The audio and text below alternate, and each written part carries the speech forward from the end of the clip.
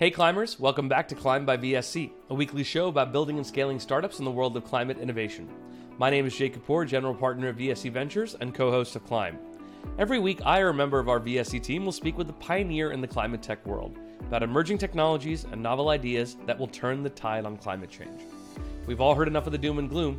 It's time for stories of purpose-driven innovation that lead to sustainable, positive change. As always, I'm so happy that you've decided to join us. Now let's climb. Hey friends, welcome back to another episode of Climb by VSC. I am so thrilled that you decided to join us. Today we're speaking with Valerie Shen, who is the partner and chief operating officer of G2 Venture Partners, where Valerie oversees all operational aspects of the firm and fund, including fundraising, LP relations, recruiting, HR, all that fun stuff in terms of building a firm into a real company. And Valerie's got an amazing background that's very relevant to what we're going to talk about today. So prior to business school, she was an analyst at Kleiner Perkins Green Growth Fund, which I know shares a lot of DNA with G2 Venture Partners, and has a ton of experience in environmental science and public policy, which is where she did her bachelor's degree, and then later on went on to do her MBA at Stanford. Valerie, I'm just going to start by saying thank you so much for joining us on Climb today. Thank you so much for having me. I'm looking forward to the conversation. I am as well. So for our listeners who are not as familiar with G2 Venture Partners, I know I hinted at sort of the shared DNA with Kleiner, but tell us about the green growth origins of the fund, the stage focus, check size, as well as how you came to G2 Venture Partners. G2 Venture Partners were a venture and growth firm investing in technology companies at their inflection point to build a sustainable future. And what that means is we're looking at companies that have a product or service that already works and that has paying customers that love that product and are looking to build that product to a point and scale that can really expand beyond where they currently are. The history of the firm is that the general partners came together at Kleiner Perkins running the Green Growth Fund. The name G2 kind of comes from the second generation of green growth. And when that fund was first started, it was $1 billion fund focused just on clean tech 1.0, early stage clean energy investing, right? And then after a couple of years, we realized that investing in the invention of clean energy technology is not necessarily the best fit for venture capital. And so we expanded to the much broader thesis that we invest against today, looking not just at energy, but also transportation, food and ag, logistics, manufacturing, retail and e-commerce, the future of work, basically anything that has any amount of impact on climate and the physical world, and thinking about how you can take all of the technology that's created often for the consumer digital world, apply it to these old school sectors in ways that make them more efficient and also more sustainable. And how did you come to G2 Venture Partners? Give us that journey a little bit. It was a little bit random, but I think many roots of investing or venture jobs often are. I reached out when I was still in college to one of my current partners, Dan Oros, because I was actually interested in the Goldman Sachs Special Situations Group where he and our other partner, Ben Kortlang, previously worked. They did some of the most early and innovative clean energy investing. Through that conversation, I stayed in touch with Dan, and he had been a mentor for a couple of years, such that when I was looking for my second job out of college, I reached out to him to just ask if he knew of any good opportunities. Turns out that they were just in the early stages of thinking about spinning out of Kleiner Perkins and starting G2. So I joined initially in a very junior analyst role, then went off to business school and decided to come back and rejoin the team as the chief operating officer a couple of years ago. Yeah, so tell me about that chief operating officer role, because I think as a fund manager myself, going through the sort of process of setting up a fund, having worked at other funds before where all that stuff was done for me, those aspects of your role is actually really interesting to me. So what does a COO actually do at a almost $1 billion venture fund? It's a really interesting role because it's very choose your own adventure, jack of all trades. I personally spend about a quarter of my time on recruiting and people and HR processes. Ultimately, a lot of what makes a venture fund awesome is the people. Another quarter of the time is fundraising and LP relations. So both talking to new LPs and then also making sure that our existing LPs are getting a good experience and all of the reporting and answers to their questions. Another third of it is the finance, operations, compliance, IT, back office. So basically managing all of our service providers and ensuring that the firm can run well as a company and business, right? Regardless of what your company does, you have to have all of these back office functions. And then I would say my final quarter is just being the person that handles new things as they arise. And this runs from our impact report and creating that whole impact reporting process, which has become a much more formalized process in the last couple of years, the marketing and PR aspects, other random things as they arise, like where are we going to put our office and what are we going to do with our work from home policies when COVID hits. So being someone that can help my partners do whatever they need so that they can focus on the investing side. Yeah, that's a real sort of firefighting type role, right? You never know where the next challenge is going to arise. Makes me nostalgic for the sort of first year of our fund as we were still getting all of these questions set up, all of these policies set up. But it's great to know that as you grow the fund, there's somebody who focuses on those things. Talking about your background a little bit more, Valerie, one of the things that really stood out to me, especially as we see many, many more climate funds and climate-focused investors kind of build their presence, is that you actually come to this world with a deep background in environmental science, both in your undergraduate and graduate studies. Are there any key learnings or key people from those programs and lessons that you take from them that have helped you shape the direction of what you're building at G2 today? I think there's so many lessons from it. Maybe a couple that I'll mention. I think the first is just how interdisciplinary this whole climate problem is. I studied environmental science and public policy in undergrad, which was itself an interdisciplinary major that allowed me to mix the science with the business and the politics. And I think those three general subsets of the economy and infrastructure all need to come together. And so having that realization early on and a network across the different sectors was very important to me.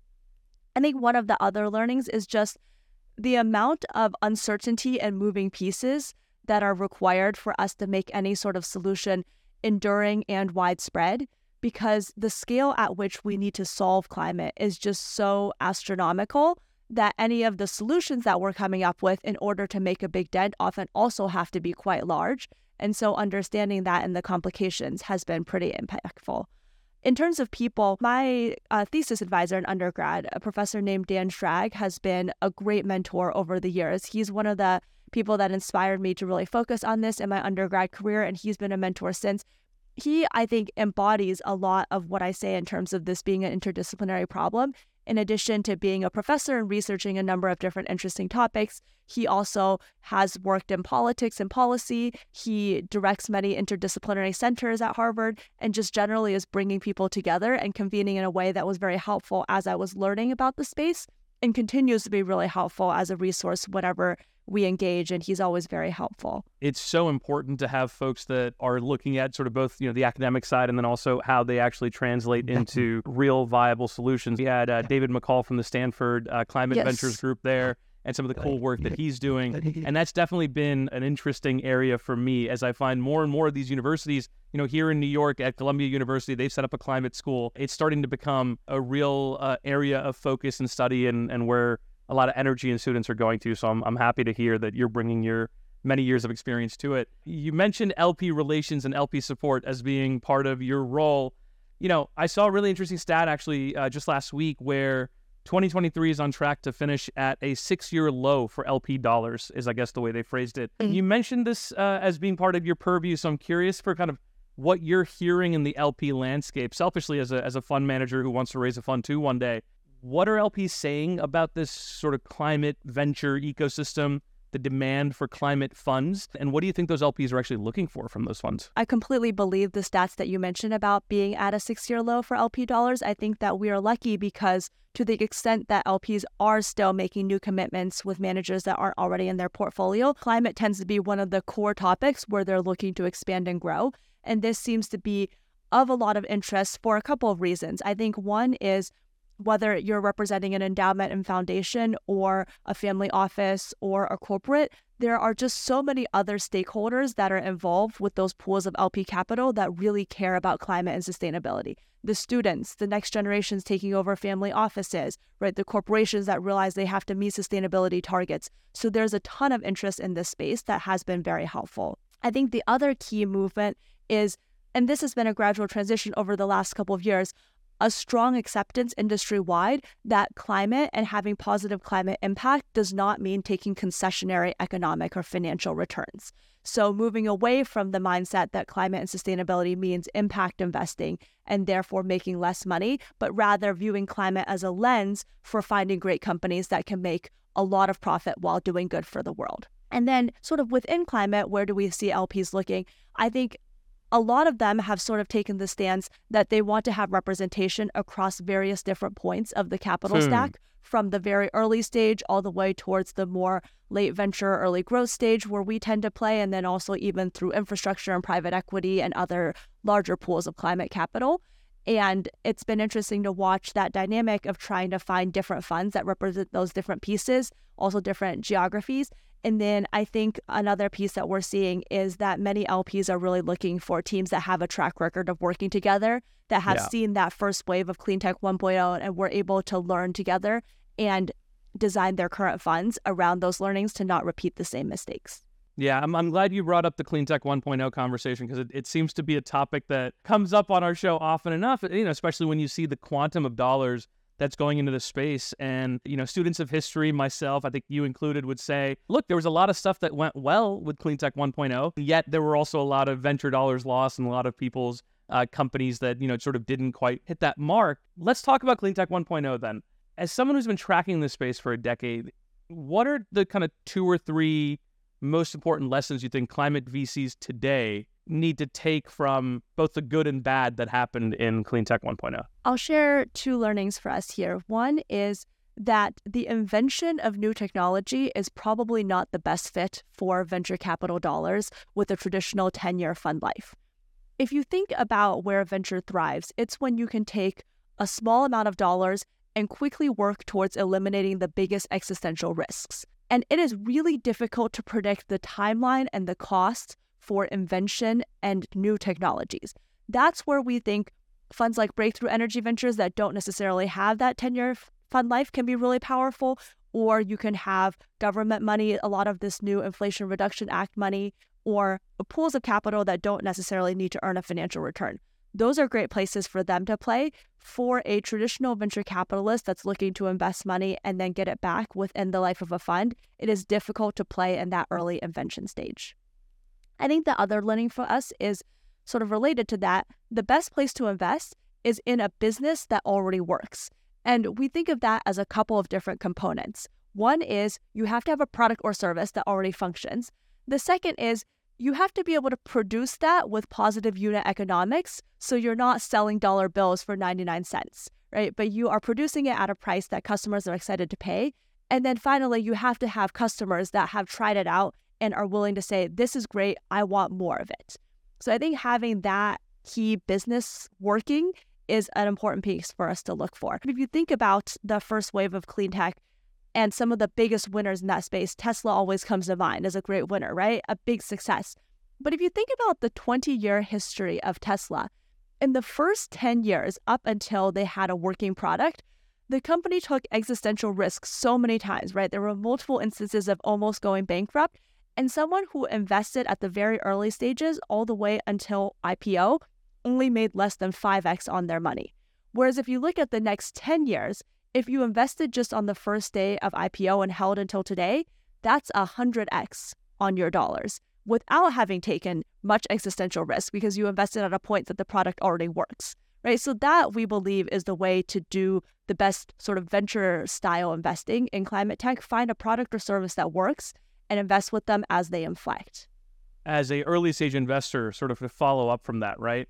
I'm assuming a lot of the companies that come to you at sort of that median Series B stage where you're investing have taken in some venture dollars before. What role do you think those early stage investors are playing in the success of this company wherever they come to G2 Venture Partners? Is there a role for venture capital at that stage or those early stage investors at that stage? Well, I will say that we very much appreciate the role that you all are playing because it's the only way that there are such a great abundance of companies at the Series B, C, D stage that we're able to invest in. So in no way trying to discount that really important job. When we see the companies that are brought to us by early stage investors that we like and trust, they often are much more mature and have processes that are set up and operating in a much cleaner way than a business that perhaps has been bootstrapping on their own and hasn't had that same sort of guidance. So we very much appreciate when they are already on the right track beyond just having a great product and a great team. I think you're saying it the right way. As somebody who has been in the venture ecosystem for close to a decade, I've seen, especially in 2021, was folks kind of getting away from what seed dollars were meant to do versus what Series A dollars versus what pre-seed was. And obviously well documented that the valuations were out of whack, but more importantly, it was that to me as a seed investor, talking to customers, even if it's pilot customers, has always been a very important part of my process. And you could do that back when seed investing was, hey, we've got some customers, we don't have product market fit yet, right? And when we get to product market fit, that's a great time for us to go to a Series A investor.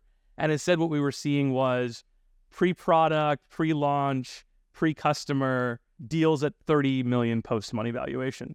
And ultimately, by the time they get to you, you're probably better off waiting for whichever ones of those actually are going to develop. Ultimately, I think we passed on many, but not all. Your feedback is very much jiving with my experience over the last 3 years in the market. I think you brought up an interesting point there, too, about the different deal stages. And we think that the names have really blended over the years. And they sort of never really reflected in every case what mattered the most about the company. So we really think of it as we're looking for a company that's at that inflection point. We've done Series A's, we've done Series F's, we've done things that are, of course, in between. We've invested in companies that have never taken venture dollars before. We've come up with unique structures that make sense in the given situation. We don't think it really matters what stage you're at, but it's more about what has this company accomplished and what do we think is going to be the trajectory in the years to come. So I want to talk about this TED Talk you did because I really enjoyed it. We're going to link it in the show notes so that our listeners can find it. But you talk specifically about decoupling economic growth from emissions, which was an interesting framing and context. And then the idea was to create incentives for consumers to adopt climate positive solutions, even if they don't actually care about the climate. Talk to us a little bit about that. And then I'd love to sort of talk about an instance from your portfolio that kind of reflects that ethos. At the highest level, my belief is that altruism is all good and nice, but it just doesn't scale. If you want to make a big dent on climate, as we talked about earlier, the changes that we need are pretty substantial. You can't just depend on a small group of people making sacrifices in their life for the sake of the environment. You sort of have two solutions, and we probably need both. One is we're going to have technologies or products and services that allow people to simultaneously live a better life or spend less money and be doing good for the environment. So coupling their personal incentives with the climate and planetary incentives. Or the other solution is to have regulation or some sort of policy that requires us collectively to make those sacrifices for the greater good. If you think more about the individual side, I think the best products are ones that can really improve someone's life. One of our examples is Arcadia. So Arcadia is a digital utility. They provide energy bill savings and sustainable energy alternatives while creating a simpler, more automated customer experience. And what that means for the consumer is in many geographies across the country, you can sign up for Arcadia's community solar platform, and then your electricity needs are going to be aggregated and shipped out to a community solar provider, which means you're going to be paying less than you previously were for your electricity bill, and you're going to be getting solar with it. And it's a billing process that's generally easier to use than your electric utility.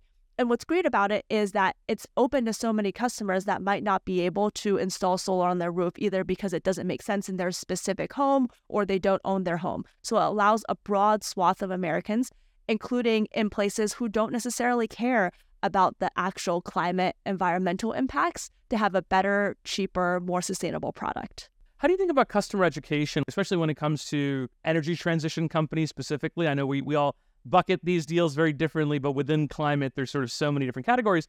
Energy transition is one category we sort of, try to bucket companies into. The utilities process is hard enough to understand today as a renter, as a homeowner, to then turn around and say, oh, by the way, actually, you're generating power in addition to the power that you're consuming, and we're offering you offset. Now there's companies that are talking about metering energy based on utilization at different times. To me, it feels like there's a fair amount of education that needs to happen. Is that onus on the company? Should that onus be on the utility provider or the customer? Like, how do you really ensure, I guess, that customers buy in to this new problem, given how maybe convoluted the solution could sound initially? I agree that the solution is often complicated. I think the benefit is you don't necessarily need the customer to understand all of the different steps of where their electrons are going and where all the money is trading hands. All you need them to understand is this is the sign-up process. It only takes a couple of clicks. This is the bill that you will now be getting. You can pay it with your credit card, by the way, and this is your new bill, and it will be for less money than you were previously paying. That's kind of all you need the consumer to understand. And then you can have the broader materials for those who are interested and want to dig in. But I think a key here is decoupling, understanding all of the different steps and all of the different players from the ability to participate. And I think what it comes back to, again, is if you can offer a real value proposition, often in the case of saving money, without them having to understand all the different steps, you make the adoption a lot easier. I guess on that same vein, Valerie, does climate change have a PR problem? And I ask that because sometimes when our clips go viral on platforms that we didn't expect it to, I see the comments, and I'm sure even under this clip, there's going to be some comments where folks are saying, oh, this is all a hoax, and it's all perpetrated in order to, tax us more, and this, that, the other. You've talked about the inconvenient truth having a significant impact in shaping your perspective. I think we've been waiting 20 years for something like that to come back around where the public really leans in to this being a viable solution. Does climate change have a PR problem? I think that to a certain extent there is a PR problem.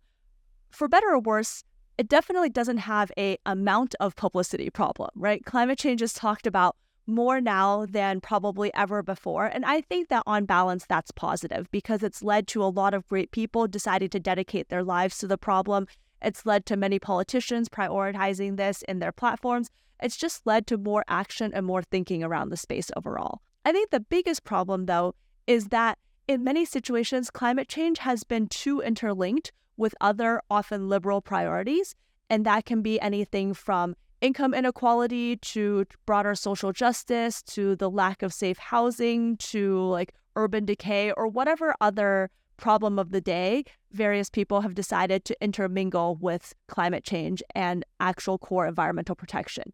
And the reason that I find that problematic is if you are a Republican or just generally right of center, or honestly in many other demographics that are for whatever reason opposed to the other social justice causes, it is difficult to be a vocal supporter of climate change and not be then tied in with all of these other topics that you may or may not want to support. And that means that the total number of people who can be strong supporters of climate change solutions are reduced in what I believe is a pretty detrimental way. The opposite side of that argument would be that they are related, right? I mean, the pipelines are built through First Nation lands, or certain housing projects are built in certain areas because of taxation benefits. I guess what you're saying is that they shouldn't be talked about in the same breath. Am I understanding kind of the advice to these folks correctly? As we discussed earlier, climate touches on everything and everyone, and everything is interlinked. We have a bit of commentary in the world right now that in order to be a supporter of fighting climate change, you must automatically also be a supporter of working on this portfolio of 6 other issues. And I think that it would be a lot healthier if people could pick and choose what their causes are, and that we don't automatically assume, hey, if you're working in climate tech, you must be supporting a certain presidential candidate, or you must be supporting this whole other suite of policies, because then it becomes very binary. Either you're in for all of this, or we don't really want you on our team. And I think that actual team-based nature of it is in some ways detrimental, because this should be a problem that everyone's working together to solve. And then in the process of solving climate change with the right technology, we can be benefiting everyone. So there shouldn't be as much of a us versus them mindset as I feel that there currently is. And it's interesting, too, because sometimes these stories don't get enough coverage. There was a FT article that talked about Montana ranchers that realized actually it was more economically beneficial for them to put up wind farms than to continue ranching. So now they just ranch because, it's kind of what they've been doing and it's fun, but it's actually a lost leader. Where they make their money is on the wind farms, on the acreage that they own. They don't want the publicity for it because in the circles they run, they may not be seen as fitting in anymore because of those beliefs. Certainly, I think ties into some of these ideas. That's a great story. I'll have to look into it because I love Montana. It was fascinating for me to read, for sure. And, I guess at that point, some of these transitions have happened fewer road bumps than others. I'm specifically thinking about the sort of future of mobility thesis that G2 has had. And I remember or heard you describe it as connected, electric, shared, autonomous. Which of those 4 boxes do you think, as a venture investor, has been the hardest to get right? And what innovations are you looking forward to in that category? I'm glad that you remembered those 4 words. We definitely think that they're all overlapping and interlinked, but critical to the future of transportation. I think as a venture investor today, perhaps one of the hardest spaces to play is electrification of the transportation sector specifically because of all of the progress that has already been made. If you think about all of the electric vehicles that are out there, all of the different types of charging infrastructure, we're still very interested in this, but it's probably the most commoditized of those four, and therefore the hardest to find differentiation. The slowest piece for the world as a whole has been autonomy. So I think we are basically there on electric vehicles, right? We have to roll them out to a greater extent. We have to build a charging infrastructure that facilitates it, but the technology already exists. The same is true for sharing vehicles. If you think about the prevalence of Uber and Lyft, we can't really imagine a world where that doesn't exist anymore, right? And the same is true for connected vehicles. We have a company in our portfolio, Motive, that works on camera telematics. So those pieces are all highly sophisticated and basically work. If you think about autonomy, we think that this is a really interesting space. We made an early bet. Luminar, they make LiDAR for autonomous vehicles, and they're doing very well, on track to be rolled out in a lot of different vehicles. But we still don't yet have a fully autonomous vehicle at large scale the way that we have shared or electric vehicles at large scale. So I think that's where a lot of the change in progress is to be seen.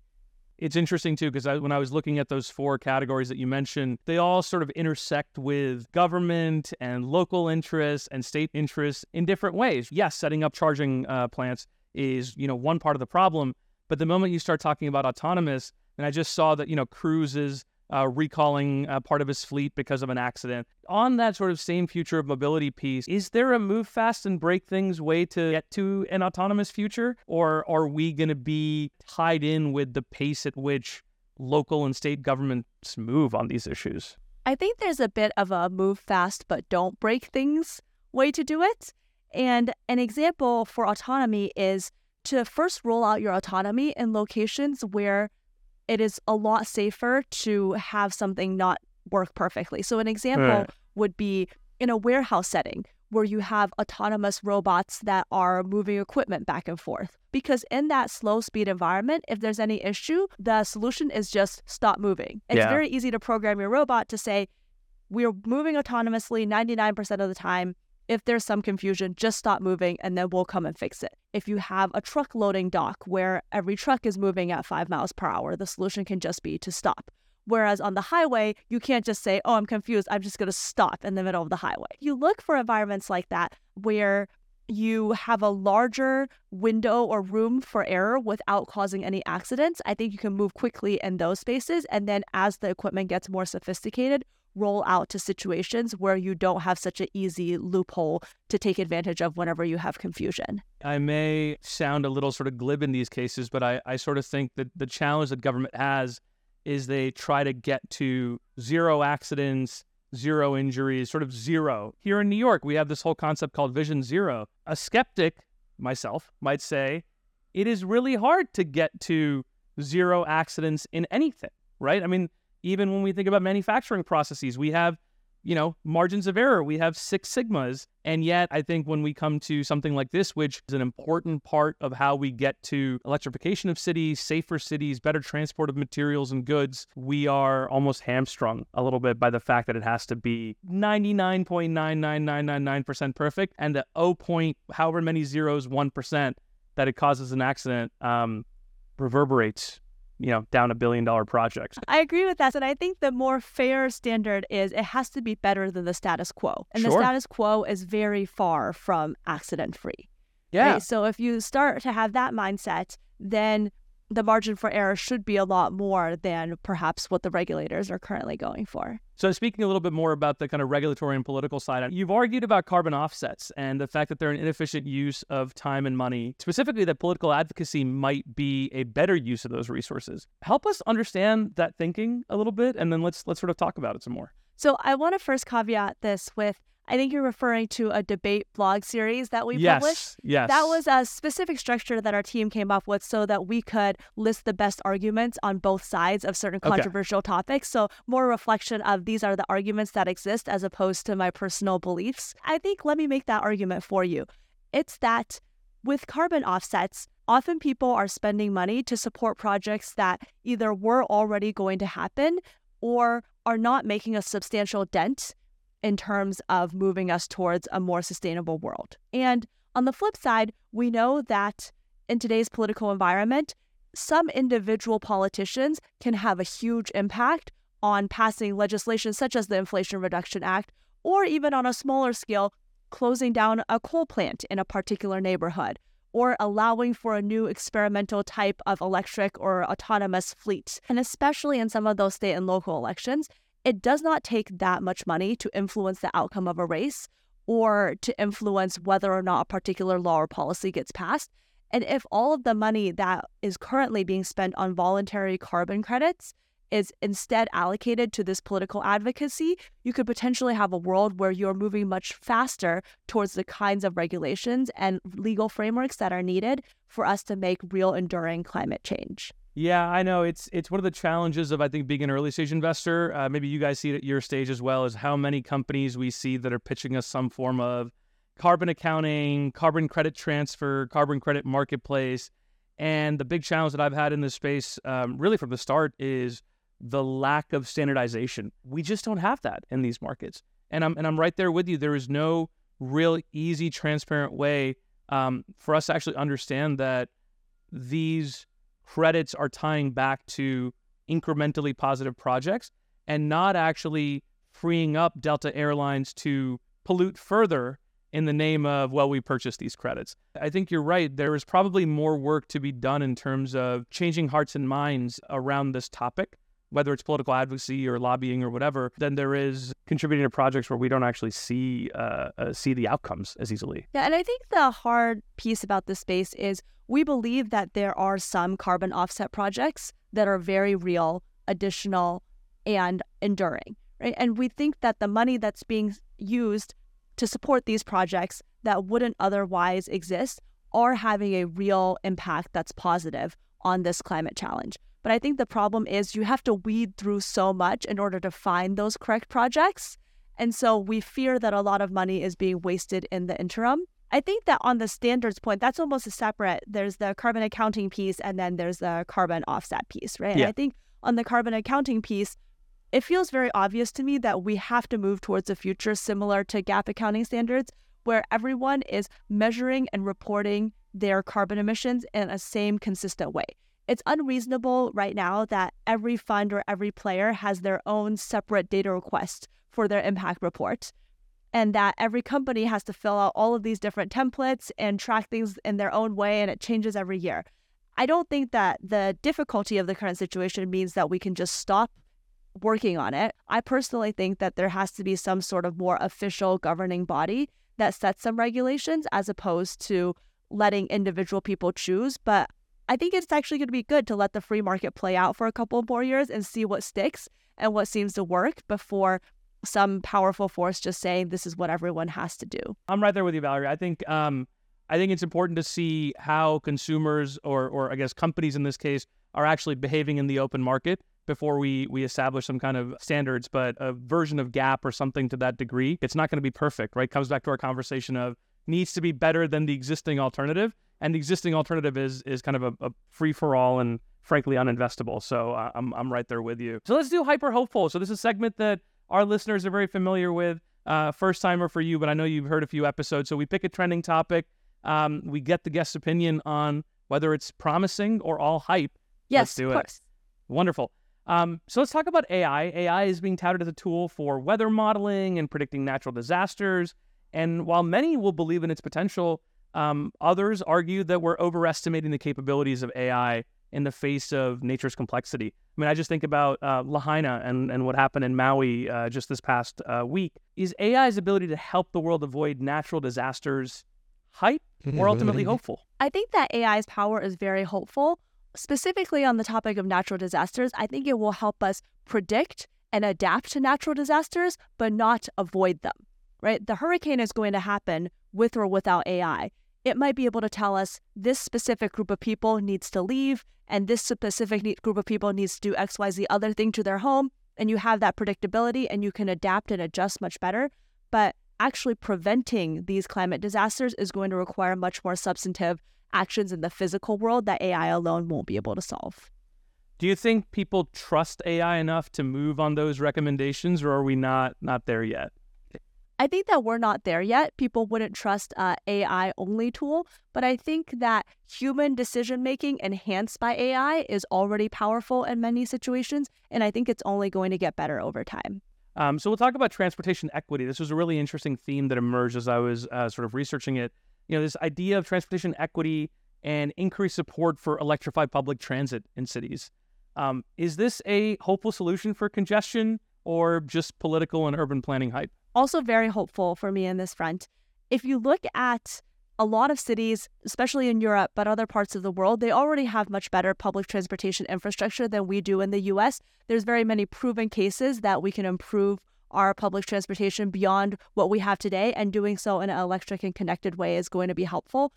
I worry about making this too much about transportation equity and saying that this is, for the sake of a specific group of people versus this is just the future that's going to be better for everyone involved. If that's the angle that we can take it, I'm very hopeful. Yeah, I'm right there with you. One of the first investments I made that we didn't even realize was a climate investment at the time was a company called Revel here in New York, where you might have seen, on your last trip here, the mopeds and the Teslas. Yep. And they started as moped sharing. And what it's turned into is urban grid electrification, is actually allowing for the largest charging station in North America. This is stuff that government needs to be doing, but isn't. But really, the better solution would have been if the MTA actually put a train that runs to their home. Because we're not there, the free market has to come up with solutions. So the second order externality will be more freer movement of people from areas where there isn't the political will to actually put public transit. And I think also the idea of what public transit is can change over time. Maybe it is more about these mopeds or shared vehicle sort of structures, and having that hodgepodge of solutions in different parts of the city and different parts of the country could make sense. But I think we're far from there yet. So all of the experimentation I'm pretty supportive of. Connected, electric, shared, autonomous. We're on our way. So Valerie, we'll close in a couple of questions. One is really about this idea of company building. So you're, at this Series B stage. You've looked at companies, founders that come from different backgrounds in general tech and software that are building in the world of energy, mobility, industrials, robotics. Are there common pitfalls that you see outsider founders encounter when they're building in this space? And how do you advise some of those founders? I think there are a few common pitfalls. Probably the biggest one for people who aren't in the industrial space trying to move in is just understanding the sales cycle and the nuances of selling to more old school industrial players, be that electric utilities or auto OEMs, and just knowing who to talk to, how to talk to them, how to pitch your idea in a way that shows that it can be working in collaboration with what already exists as opposed to trying to fundamentally destroy or change it, and then doing so in a manner that's fast enough for you to build your startup and continue to iterate and do all of the other things that you're used to in Silicon Valley. The other piece that we see as being really important is just managing your cash needs for a capital-intensive business and making sure that you don't run out of cash before you manage to hit that break-even or cash flow positive moment is just so important for the company's long-term survival. Yeah, I'm so glad you talked about that bit in terms of actually managing cash. One of our previous guests talked about the difference between a first-time founder and a repeat founder, and the answer he gave was focus. The more focused you are, the better you manage your capital because you're only allocating it to the things that matter. I've never actually had anybody on the show talk specifically about capital management. Leave it to our first partner and COO on the show to bring that topic up. But I'm all about the money management, so yes. Yes, indeed. Well, look, ultimately, we're in an environment right now where, capital is constrained, especially at the later stages for climate companies. Listen to our episode with Michael from Wellington on it, or any of the other sort of later stage folks that have joined us on the show. We're seeing some of those trends changing, but right now we're advising all of our companies to have 18, 24 months of runway, and that capital management and that focus of where you allocate ultimately, stays important. So I know a lot of our listeners are founders themselves at different stages of the building process. That advice should not fall on deaf ears, is I guess what I'll say. This has been such a fantastic and really wide-ranging conversation. But we'd love to close with all of our guests on really the same question, which is, there's a lot of doom and gloom out there in terms of lack of climate action or just how fast people would love to see things moving. But as somebody who's been in and around the space, would love to focus on the good with you. So what's one thing that gives you hope and optimism about this fight against climate change? All the people that want to work on climate. I know a lot of your guests have talked about that, so I won't belabor it. So maybe a more interesting answer, I think, is just how many options there already are in our world using technology that already exists to make a difference for the climate and sustainability and the environment while also improving your own life or improving the bottom line of the company. And just the opportunities that we have by simply applying these new technologies in novel, interesting ways without having to make huge sacrifices while benefiting the environment. We only have to look around to see the change already happening. These are economic benefits that are happening all around us. And so I think the win-win is a really great way to present that. Valerie, this has been a really fun conversation for me. I'm so glad that we finally got to meet, and I'm thrilled for folks to hear this conversation. Where can they find more about you and G2 Venture Partners? So our website is g2vp.com. I'm on LinkedIn. Our firm is on Twitter. So happy to share any of those links for the show notes. Okay, awesome. We'll do that. So thank you, everybody, for tuning into this episode. And Valerie, thank you so much for your time on Climb by VSC today. Thanks for the invite. It's been great to chat with you. Well, that's all for this week's episode of Climb by VSC. Thank you so much for watching and listening. Special thanks to Credo for their help in producing and promoting this episode. To visit any part of today's conversation again, you can find the full transcript on vscventures.com. Our thanks to Josue Ramiro for posting these every week. Lastly, if you've listened this far, please leave us a rating on Spotify or review on iTunes. It only takes a few seconds, really helps us out, and as far as I know, still carbon neutral. Well, that's all for now. We'll see you all next week on Climb by VSC.